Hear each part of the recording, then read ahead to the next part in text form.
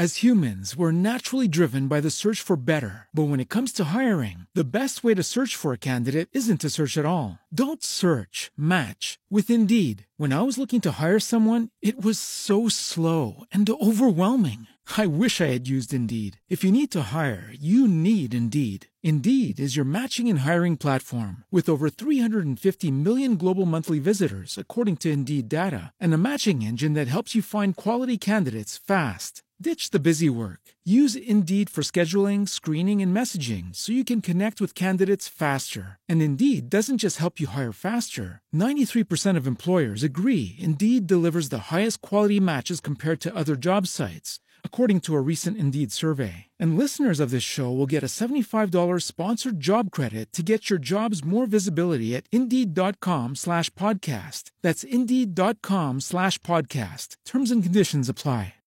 Welcome to the KSTE Farm Hour. Here's KSTE's farmer Fred Hoffman. The increasingly expensive tariff war with China is heating up to an all-time high, and many farmers are fearing for their very livelihood. We have a detailed report. If you're a rancher in PG&E territory, how are you going to get water to your livestock in the event of a mandatory power shutdown during hot, dry wind events? We talk with one Placer County rancher about that worry. Have you heard about the produce safety rule? Many California growers who sell to farmers markets have big concerns about that, but there will be exemptions. We talk with the CDFA's project supervisor about the implementation of that portion of the Food Safety Modernization Act. A record number of beehives were decimated this past winter, and the USDA has decided not to continue their honeybee survey research, citing budget cuts. We have all that, crop reports, the week ahead in weather, and a lot more on this week's KSTE Farm Hour. Let's get started. The president took his bruising tariff fight with China to a new level, sending Wall Street into a frenzy and leaving farmers and ranchers exposed to additional retaliation from China. That's according to Politico's morning agriculture newsletter. After Trump proposed duties on $300 billion worth of Chinese goods last week, Beijing responded by halting all purchases of U.S. farm goods as well as devaluing their currency. Then the Trump administration designated China as a currency manipulator. That's for the first time in 25 years, and that's enraged Chinese officials and is potentially provoking further retaliation. The escalation could leave a dent in Trump's main argument for re-election, a strong U.S. economy. The USDA's Gary Crawford has more details. Trade negotiations with China seem to be at an impasse, and China has just announced it will not allow its state-run importers to buy any U.S. ag products. So can U.S. farmers expect more help than the current market facilitation program calls for? Agriculture Secretary Sonny Perdue told reporters at FarmFest in Redwood, Minnesota. There's no other intended plans there. The $16 billion market facilitation program is the plan for 2019. Again, that's the current situation. If President Trump has some other ideas, we'll talk to him depending on what the market does for the rest of the year. But there are no plans right now doing something else currently. Are there plans to hold more talks with China? We're expecting China to come back to the U.S. We sent a team over there last week. The Chinese were fairly intractable in their decisions last week, but they did talk about coming here in September. We want to continue talks. Perdue said it doesn't help if you don't talk. Gary Crawford for the U.S. Department of Agriculture, Washington.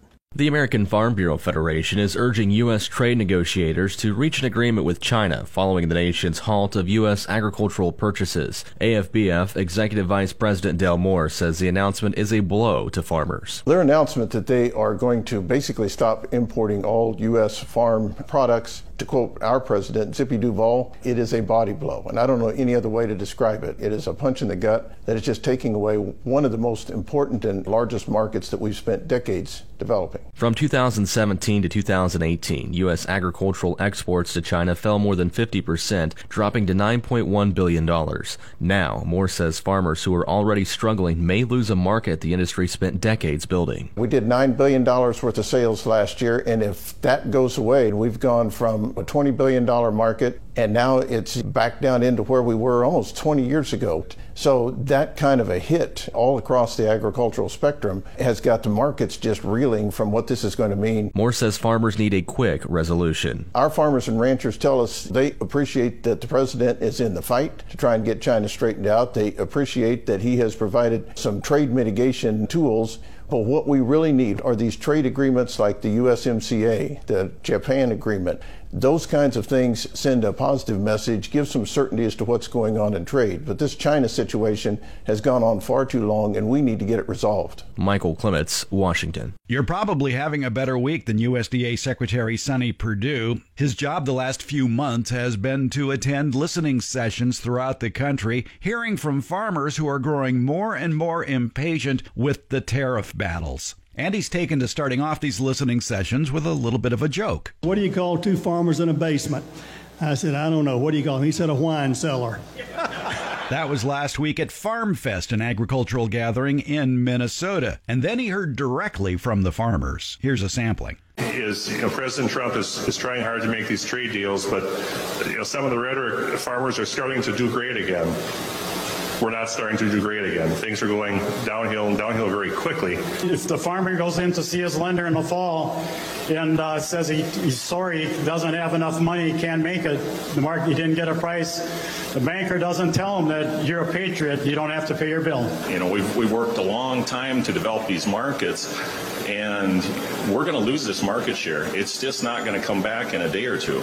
So how do we make this work? Mr. Secretary, I'm rooting for you, the administration, to be successful, but I just want to tell you that I'm not sure how much longer our farmers can wait. The trade assistance does not make them whole. And many farmers throughout California are echoing what that woman just said. Farmers want to support Donald Trump, but they're having a hard time making it and don't know if they'll survive. Following years of low farm income, bankruptcies are on the rise. The American Farm Bureau Federation says delinquency rates are above the historical average and trending in the wrong direction. Allison Wilton, AFBF Economic Analysis Intern, says the number of Chapter 12 bankruptcies is rising significantly. Since June 2018, there were a total of 535 Chapter 12 bankruptcy filings. This is an increase of 13%. States in the Midwest, such as Kansas, Minnesota, and Wisconsin, had the highest number of filings, and the Midwest overall had a total of 240 filings, the highest in the nation. Wilton says the depressed farm economy is driving the uptick in bankruptcy filings. The deteriorating financial conditions for farmers and ranchers are a direct result of several years of low farm income, a low return on farm assets, mounting debt, more natural disasters, and the second year of retaliatory tariffs on many U.S. agricultural products. Currently, Chapter 12 bankruptcies are capped by a $4.1 million debt limit, which Wilton says prevents many family farmers from filing. However, Congress passed legislation to increase the cap. The Family Farmer Relief Act updates the Chapter 12 bankruptcy eligibility by raising the debt limit from $4.1 million to $10 million. This allows more farmers the opportunity to qualify under Chapter 12 bankruptcies and gives producers and their creditors a better chance to reorganize and avoid mass liquidation, ultimately preventing further consolidation in the agriculture industry. Chad Smith, Washington. Here's this week's California crop report. In Tulare County, corn for silage was maturing, with some fields being harvested. Black-eyed beans were sizing up. Pods were drying. Cotton continues to be irrigated and cultivated. Alfalfa was cut and baled. In Siskiyou, Trinity, and Modoc counties, cattle were moved to rangeland at higher elevations. San Mateo County, the hay continues to be cut and baled. Fresno County corn continues to be harvested for silage. Alfalfa yields are good with lower quality, with prices decreasing. In Fresno County, alfalfa seed has been dried. Harvest expected to begin soon. In the orchards, stone fruits are being irrigated. Apricot, peaches, plums, pluots, and nectarines continue to be harvested. Post-harvest pruning and mechanical topping is ongoing. Some older stone fruit orchards are being pushed out after harvest. Persimmons, figs, and olives are maturing well. The grape harvest is underway. Irrigation and mechanical vineyard maintenance continues. Valencia oranges are being harvested. Citrus groves were pruned and hedged. Some citrus were pushed out in preparation for new tree plantings. In the nut orchards, they continue to be irrigated. Almonds, walnuts, and pistachios are developing well. Almonds were treated for navel orangeworm as well as mites. The orchard floors were cleaned up in preparation of almond harvest. The almond harvest began in Fresno County with the first shaking reported this season. Monterey County is reporting good weather conditions for lettuce. In San Mateo County, fall squash plants are in flower. In the Sacramento Valley, tomato harvest has begun. Tulare County summer vegetables continue to be sold at roadside stands as well as farmers markets. Producers are picking tomatoes, peppers, eggplant, cucumbers, and squash. In Fresno County, processing tomatoes and garlic have been reported with below-average yields, and carrot harvest will begin soon. Out on the pastures, rangeland grasses continue to dry. Foothill rangeland and non-irrigated pasture remain in fair to good condition, though water was hauled to livestock in some locations. Supplemental feeding has commenced. Some cattle were moved to higher elevation rangeland, sheep are grazing in fallowed fields, and the bees are active in sunflower fields. Take the KSTE Farm Hour with you wherever you go. It's available at KSTE.com or the iHeartRadio app in streaming mode, or you can download it from your favorite third-party podcast aggregator such as iTunes. Placer County rancher Karen Sinclair recently talked with the California Farm Bureau Federation about her concerns on the ranch if PG&E decided to turn off her power during wildfire conditions. Most of our irrigation water comes as gravity flow through Placer County Water Agency, and we have 17 inches of irrigation water that we run for irrigation as well as for our animals. We have water lines that run to our pigs and chickens and sheep, and then the pastures we have a couple of ponds that supply water to our larger pastures. So there's been a lot of talk about PG&E having to shut off the electricity if need be due to these wildfire situations. And I don't know, it's going to definitely be a hardship for a lot of people, especially people that do have livestock that run a lot of their water supplies for their animals off of the well system, because you need electricity for the wells. It's definitely going to be a hardship for a lot of people. Farmers and ranchers who use electric pumps for livestock water say they're looking for generators and other backup systems. Utilities provide information about backup generation resources as well as vendors. An agreement signing ceremony at the White House recently featured President Donald Trump, U.S. and European Union officials, and beef and meat industry stakeholders, signing a deal that will allow the U.S. to nearly triple annual duty-free exports of hormone-free beef to the EU marketplace over the next 7 years. In year one, duty-free American beef exports to the EU will increase by 46%. Over 7 years, they will increase by another 90%. U.S. Trade Representative Robert Lighthizer says with this deal, estimates have U.S. beef exports to the European Union will grow by over $270 billion a year once the agreement is fully implemented. The EU ambassador to the U.S., Stavros Lambrinidis, was among those signing the agreement at the White House, and he explained, "The agreement will be now sent to the European Parliament, and we hope to obtain the consent as soon as possible." However, the European Council already issued its approval last month.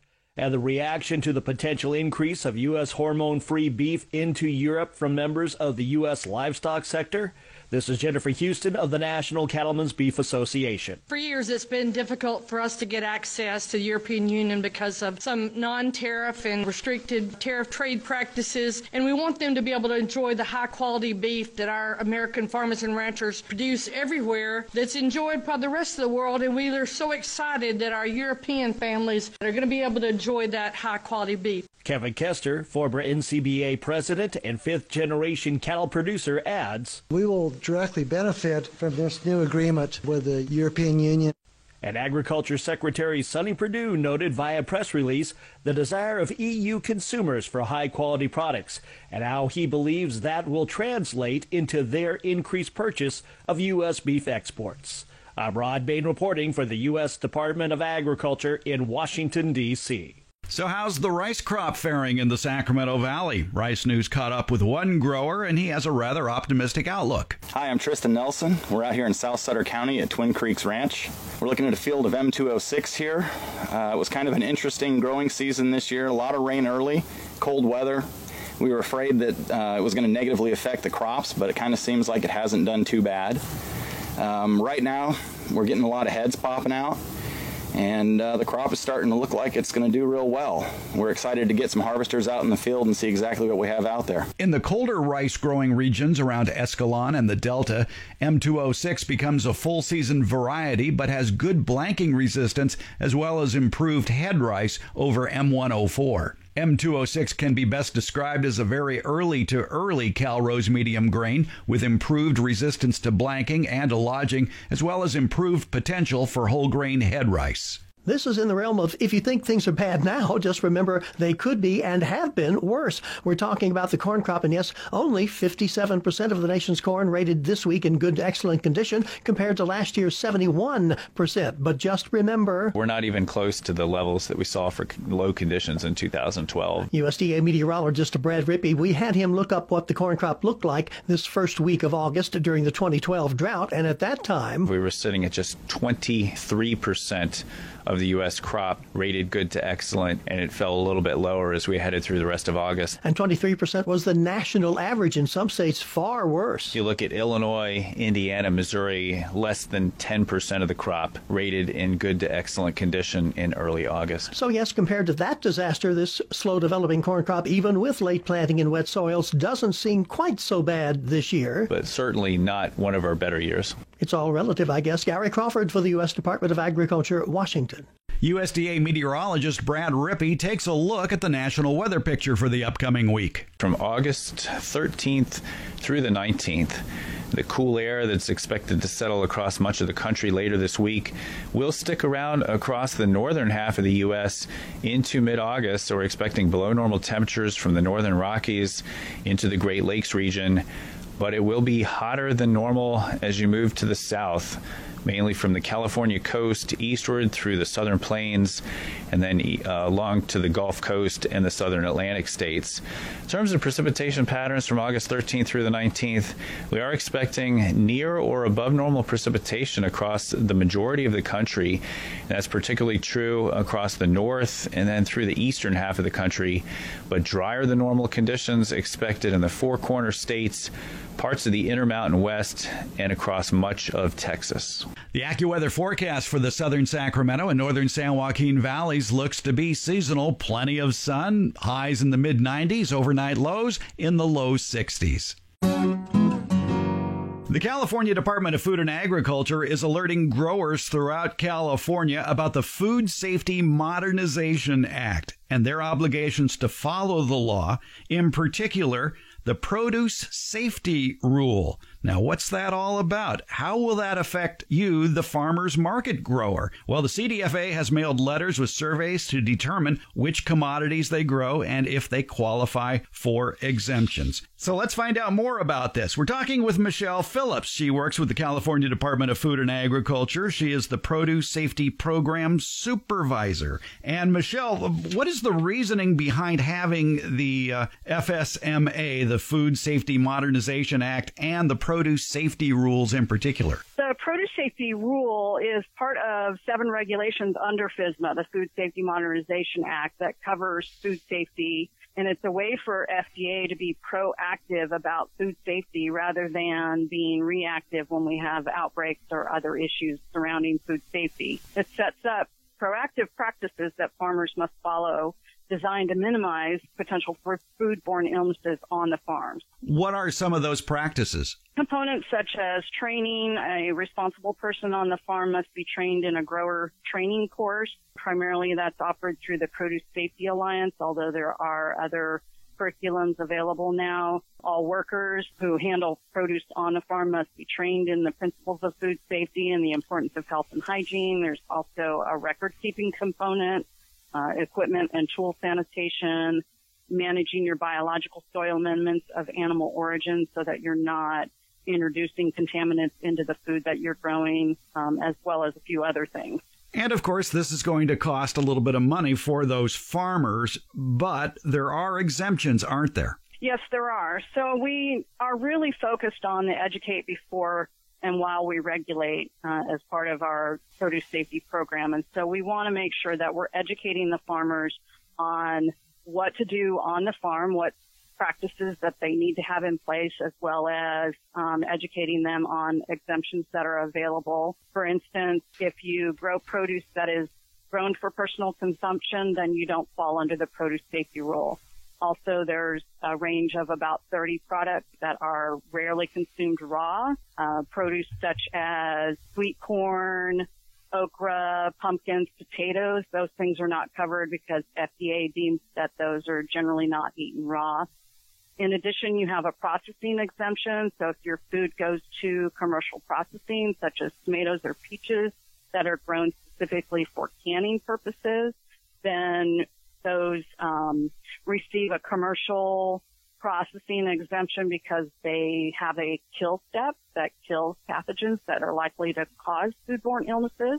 In addition to that, FDA came out with discretionary enforcement authority or a decision on almond crops such as dried beans and peas and wine grape.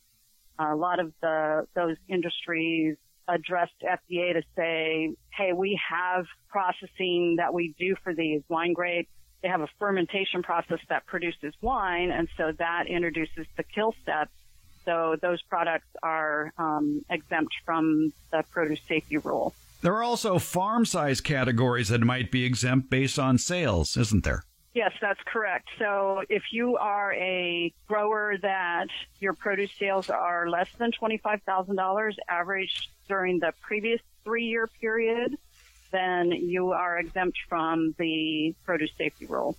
Also, there's a qualified exemption. So if more than 50% of your annual food sales sold to a qualified end user, so you're selling directly to the consumer, say, at a farmer's market, if 50% of that total value is less than $500,000 that you're selling directly to the consumer, then you're exempt from the produce safety rule.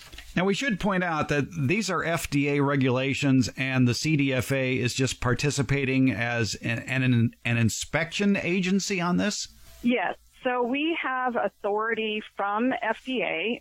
When they implemented the rule in 2011, they asked all of the states to assist in implementing the rule within their own state jurisdiction. So there's currently 46 states that are implementing the produce safety rule throughout the United States. And we have a partnership agreement and federal funding. So we are authorized by FDA to enforce the law in California through inspections as well as education and outreach. We have a strong partnership with the California Department of Health that holds authority for public health in California through the combined partnership with FDA and CDPH that we implement the rule in California. So what farmers are concerned about right now are two things probably. One would be this survey that you mailed out and the deadline for getting that back and the information they want, and then any sort of inspection that might be down the line. So let's talk a little bit about that. Now, the letter you sent out, I guess, back on July 22nd has to be returned to the CDFA by when? So we asked for the letter or the questionnaire to be returned by August 31st. We realized that a lot of farmers are in the midst of harvesting, so that was a recommendation. We appreciate any input we get from farmers, so the sooner that they can get it in, the better. We are using the questionnaire to help us prioritize farms for inspection, and so also to identify farms that are exempt from the produce safety rule. So if you mail back your questionnaire and it says, I'm not subject to the PSR or the produce safety rule because I have less than $25,000 in sales, we will update our records, and then you wouldn't fall under an inspection. From what I understand, there are inspections going on now. You've done, I guess, the larger ones, and now you're going to be moving on to the small and medium farms? Right. So the farm inspections are graduated in over 3 years, as is the compliance. So large farms, we began inspections on them in about April of this year. So a large farm is considered anybody over $500,000 in annual sales, averaged over the 3 previous years. Small farms are farms that are between $250,000 and $500,000 in sales for the previous 3 years averaged. And then they would be inspected starting next January or beyond. What can a farm expect during an inspection? What does the process entail? First off, when we get questionnaires that come back with information regarding a farm saying that you're a large farm and you grow a commodity that falls under the produce safety rule, we'll have an inspector call you to get more information about the farm and see what your practices are, whether or not you have other food safety plans in place or if you have other audits in place, and to see when your harvest activities are. They would set up an inspection and they would arrive on your farm at an agreed upon time that works for you as well as the inspector. So they would show their commission and credential from FDA as well as their state identification card and talk about what the scope of the inspection looks like. They're going to want to observe your farm operations, ask about what practices that you have in place already, if you have a food safety plan in place. They're going to take notes and records. They're going to review your daily operations on the farm. Is there a fee associated with that inspection? There's no cost involved. There's a little bit of time involved in the inspection, but we really do want to stress that we are there to educate before we regulate. So we want to help educate the farmer on where they need to improve in order to come into compliance with the law. Part of the inspection process also will be a final discussion with the farm about where they need to improve their practices or if they don't. And we also leave them with an inspection report, and our compliance officer follows up with the inspection report summary within a couple of weeks to notify the farmer of where they need to do any corrective actions for the farm. Inspector is there to assist the farmer, so any questions that the farmer may have is fair game. So what should a farmer do to prepare for the inspection? So a couple of things that the farmer can do to prepare for an inspection is to check out our website at www.cdfa.ca.gov/produce safety. We have a wealth of information on our website. We have flyers about what to inspect during the inspection process. There's produce not covered by the produce safety rules, a lot of helpful handouts for the farmers. We also have a mailing list that they can join, so we push out information to the farmers. And then we also, for farms that are below the $500,000 sales limit, we offer what we call an on-farm readiness review. And those are a voluntary and free personalized discussion about the farming practices designed to assist the farmer in becoming compliant with the produce safety rules. They're still available for small farms through January of 2020. Well, we found out a lot about the produce safety rules and how they're going to be implemented from Michelle Phillips. She's the Produce Safety Program Supervisor. For more information about the produce safety rules, again, visit the website cdfa.ca.gov/produce safety. Michelle, thanks for a few minutes of your time. Thank you for having me on, Fred. It's estimated that honeybees pollinate up to 1/3 of all the crops we eat here in the United States. Honeybees are estimated to support about $20 billion worth of American crop production annually. Each winter, beekeepers, as you probably know, send their hives to California to pollinate the almond trees. Almond growers rent nearly 2 million colonies. That's over 60% of the nation's domestic bees. The annual cost for renting the bees is about $300 million, but the California almond economy is worth around $11 billion. There's a problem, though. Bee colonies are dying in large numbers. According to the Bee Informed Partnership Survey, U.S. beekeepers lost nearly 40% of their honeybee colonies last winter, the greatest reported winter hive loss since the partnership started its surveys 13 years ago. But federal funds studying honeybees are being cut. A review of the USDA's budget shows that the honeybee colony survey is under review for possible cut or elimination under the title discretionary spending. The USDA has been directed to find and implement $4.7 billion in discretionary spending cuts, reducing the total to $17.9 billion. An initial report announcing the indefinite suspension of the annual honeybee colonies report was issued by the USDA's National Agricultural Statistics Service on July 1st. The report cited a budget shortfall as the determining factor for the program cut. Well, that announcement drew criticism and also raised suspicions regarding the reasons cited to suspend the program, that according to the Lancaster Farming News. The USDA Honeybee Colony Survey provided a more frequent look into the health and conditions of beehives across the U.S. It provided beekeepers with information on conditions from season to season. It collected data on the number of honeybees by state each calendar quarter. The survey also counted those lost to a phenomenon now known as colony collapse disorder, which is decimating honeybee populations. Other factors believed to be contributing to colony collapse disorder include nutrition, food resources, environmental conditions, and pesticides. Did you know the Sacramento Valley is responsible for approximately 1/2 of the nation's honeybee industry? How can farmers help ensure the success of that beehive and all those bees that may be sitting on their property for a while? What about beekeepers? What can they do to strengthen their colonies? We're talking with a bee expert, Joe Connell. He served in Butte County for 34 years. His specialty is almonds, olives, citrus, ornamental landscape plants. His work with almond growers included research on pest and disease management, pruning, frost protection, irrigation, new rootstocks and varieties, and, of course, timely harvest. And, Joe, I guess it makes a lot of sense for farmers and beekeepers to pay attention to their hives because that's where the money is. You're paying good money for all those bees to do a critical job. Yeah, that's exactly right. You know, the almond farmers and beekeepers are very much dependent on each other. The almond farmer needs the beekeeper to bring hives into his orchard for cross-pollination of the crop and to set a good almond crop. And the beekeeper really needs the almond farmer as well because that's the earliest, some of the earliest bloom and pollen available, which helps the beehives begin to build up early in the spring. And they normally leave an almond orchard stronger than they were when they came to the almond orchard. So it's a really good thing for the honeybee industry as well.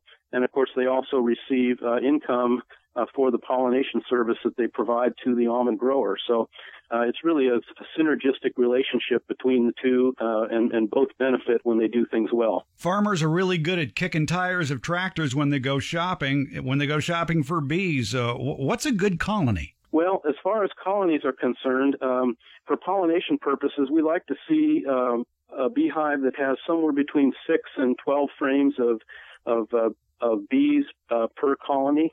Normally in a bee box, there's 9 frames, and you'd like to have at least 6 to 12 in the total colony covered with bees. About an 8-frame colony is probably ideal. We know that a smaller colony has to keep the brood nest warm, and if we have adverse weather, they tend to keep the bees in the box to try to keep the brood nest warm enough if it's cold outside and they can't fly if it's marginal conditions. If you have a stronger colony, it allows the honeybees to fly under a little bit more adverse conditions because they have enough bees to keep the brood nest warm, at the same time send foragers out into the field to cross-pollinate the almond crop. So that's why we like to have a little bit stronger colony to take care of the hive as well as take care of the almonds. And those larger frame colonies, they certainly do a much better job of pollination. Wasn't there a 1970 study about colony size and pollen collection? And the 8-frame colony did 3 times as much pollination work as a 4-frame colony? Yeah, that's exactly right. When they compared colony strength back in that study, they found that 8 frames of bees in a bee box collected 3 times as much pollen as a 4-frame colony. So really you want to be in that 6, 8, 10 frame range.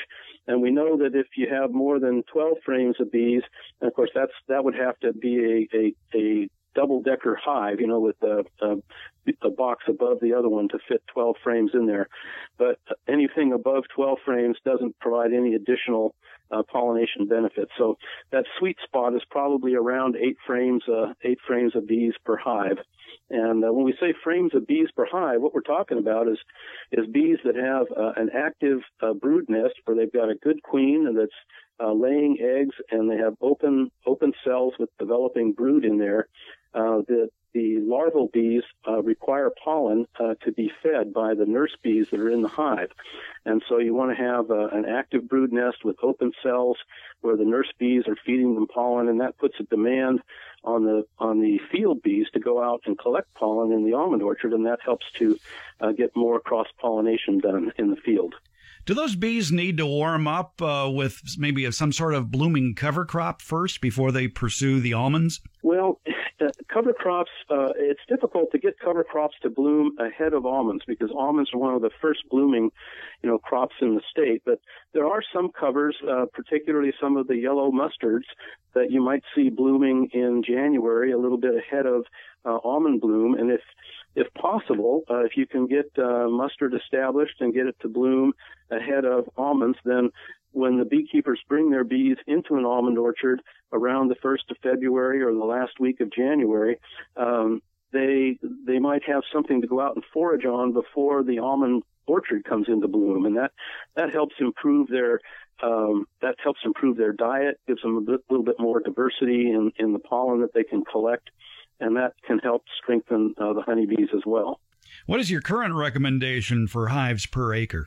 Well, normally we like to see 2 to 3 hives per acre, 8-frame colonies to have optimum pollination and nut set in the orchard. That's a significant investment for the almond grower. Prices for honeybees are, ranging anywhere from $170 to maybe $190 a hive for the pollination service. It's a big investment for the almond grower and a big income for the beekeeper. So we want to make sure we have strong colonies and are in that 2 to 3 hive range per acre to get the best set.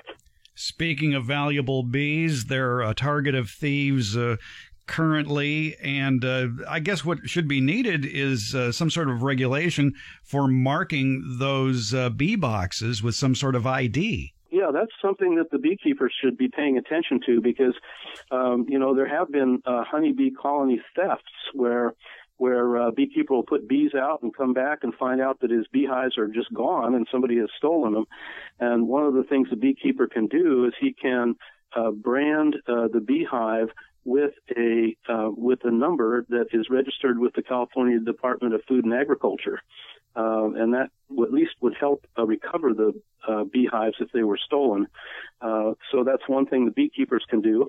The other thing is that at least in the North State, in the northern Sacramento Valley, where we have a bee breeding industry that has produces strong colonies and produces nuke colonies for shipping to other parts of the United States, we have a tri-county bee notification service for the counties of Butte, Glenn, and Tehama, where the beekeeper can be registered with the local county ag commissioner's office and then be contacted if there are any pesticide applications going on in any fields or orchards nearby where the bees are located if the beekeeper informs the ag commissioner. So that's another good way where the beekeepers can help to make sure that their honeybee colonies are protected. What about pest problems with bees? What are some strategies for beekeepers and maybe farmers tending to bees to avoid perhaps mites or fungal diseases? Yeah, the honeybees have been under a lot of pressure with various diseases and parasitic mites, and that tends to weaken the bees, can weaken the colony, and if they're not controlled, the beehive colony can die out over the winter because of the stress created by some of those parasites and diseases. So the beekeepers really have to pay attention to that. They got to monitor their hives, look at what's happening in the honeybee colony, and then make sure they treat to control the Varroa parasitic mite, which is probably the worst pest that they face. That's a parasitic mite that gets on the back of the bee and sucks the bee's blood, and of course that weakens the honeybee and it causes premature death and weakness. They also transmit a virus, which is a serious thing. There's a deformed wing virus that can be transmitted by varroa mites, and that can weaken the colony further. So got to make sure that you're controlling the mites in your beehives. That's something the beekeeper's got to do. And of course, then there are some other fungus diseases, Nosema, which is a gut fungus that can also make the bees sick, kind of like a dysentery for us. We have heard in the news over the years about colony collapse disorder of bees. Fingers have been pointed in all sorts of directions as to the cause. Last I heard, there was no known single cause. What's the latest research you know about colony collapse disorder? Yeah, that's exactly right, Fred. The colony collapse disorder that has been in the media a lot is something that doesn't have a single cause. There's been a tremendous amount of research looking at why beehives do collapse and why the bees just kind of disappear from the colony, which is what characterizes that colony collapse. And essentially they feel that there are many factors involved in the colony collapse, and one of them would be nutritional stress, where there's not enough diversity in the pollen available to the honeybees as they go through the season. Others, of course, would be pesticide stress if they run into pesticide applications in the field that might either weaken the bees, or they might bring back pollen that has some contamination that gets fed to the larval honeybees, and then that weakens the colony and can cause death of some of the larvae before they even develop into an adult bee. So there's some things like that are a problem. And certainly, weather that keeps them inside and not able to go out and forage can stress the colony. So there's a lot of things that are being looked at, the deformed wing virus, and there's some other viruses that attack honeybees. So as they looked into it, they found that there were many, many factors that seemed to contribute to overall stress in a beehive, and that tended to cause the hive to get weaker and maybe die off over the winter. And the future of bees, does it look good? Yeah, I think the future for honeybees looks very good. We have some excellent beekeepers in Northern California that are part of this bee breeding industry. Their business relies on having strong colonies and multiplying those colonies so that they can sell packaged bees to other beekeepers across the United States.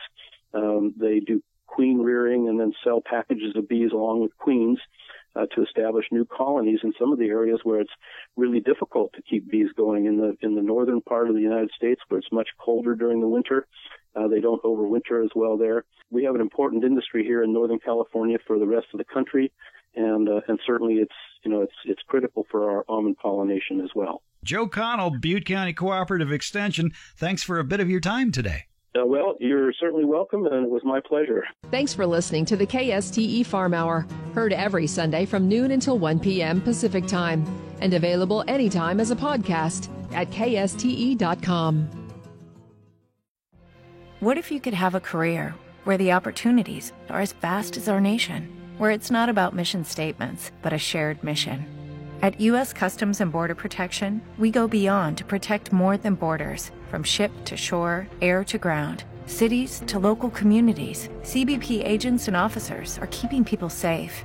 Join U.S. Customs and Border Protection and go beyond for something far greater than yourself. Learn more at cbp.gov/careers.